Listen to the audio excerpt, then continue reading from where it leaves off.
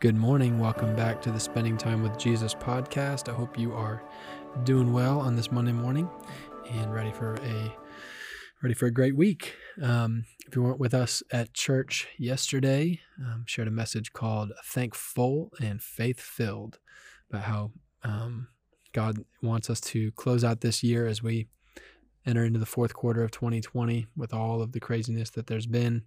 He's calling us to end the year full of thanks and filled with faith for the future. Really encourage you to listen to it. We talked a lot about money and offering and leading up into our seat at the table offering coming up at the end of the year in 9 weeks on December 13th. So again, if you're part of this church family, really encourage you to listen to that so that you can be caught up to speed on what God's calling us into for the seat at the table offering, our annual year-end offering. That's coming up December 13th. I hope that you'll be encouraged by it and not just full of faith for what's coming, but full of thanks for what God has done this year, even in 2020.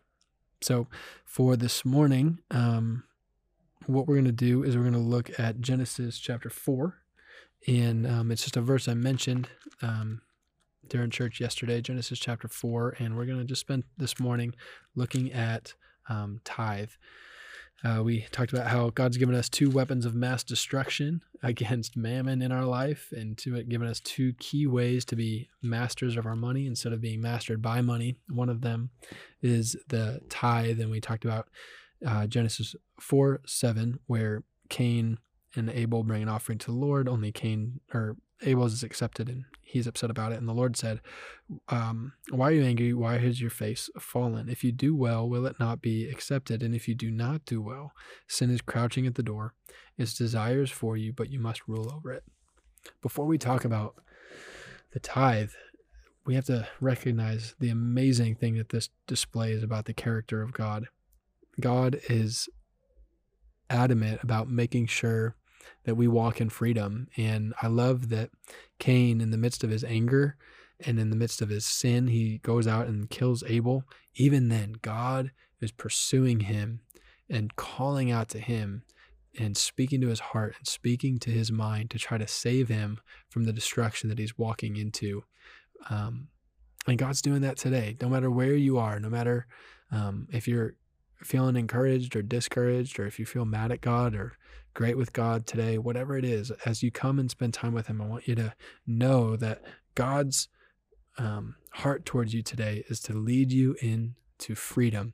And anything God is speaking to you in your life, anything he's leading you into, even the things that you don't understand or that you don't like, know that he is leading you into freedom. He is leading you into victory over sin, into, I love how he says you have to rule over the sin that is crouching at your door. You have the power today in the name of Jesus to rule over sin, not just to not stumble or not fall, but to actually walk today in freedom, ruling over the sin that crouches at your door.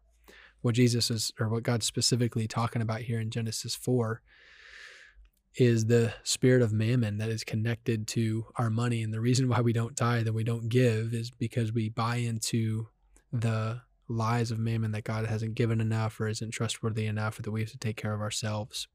And mammon isn't money per se. Mammon, what we talked about on Sunday, mammon is the promises that money makes you that only God can keep. And that's why the rhythm of the tithe is so powerful, returning to God what he's given to us, what belongs to him. It's not so that he can have his ministry funded. He's fine without the money. It's actually so that we can have our hearts free from other spiritual strongholds, and so that we can walk ruling over the things that are in our life that are trying to get into our door and devour us.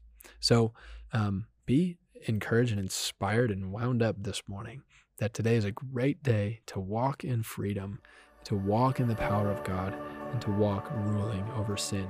Have an amazing day. Walking with Jesus.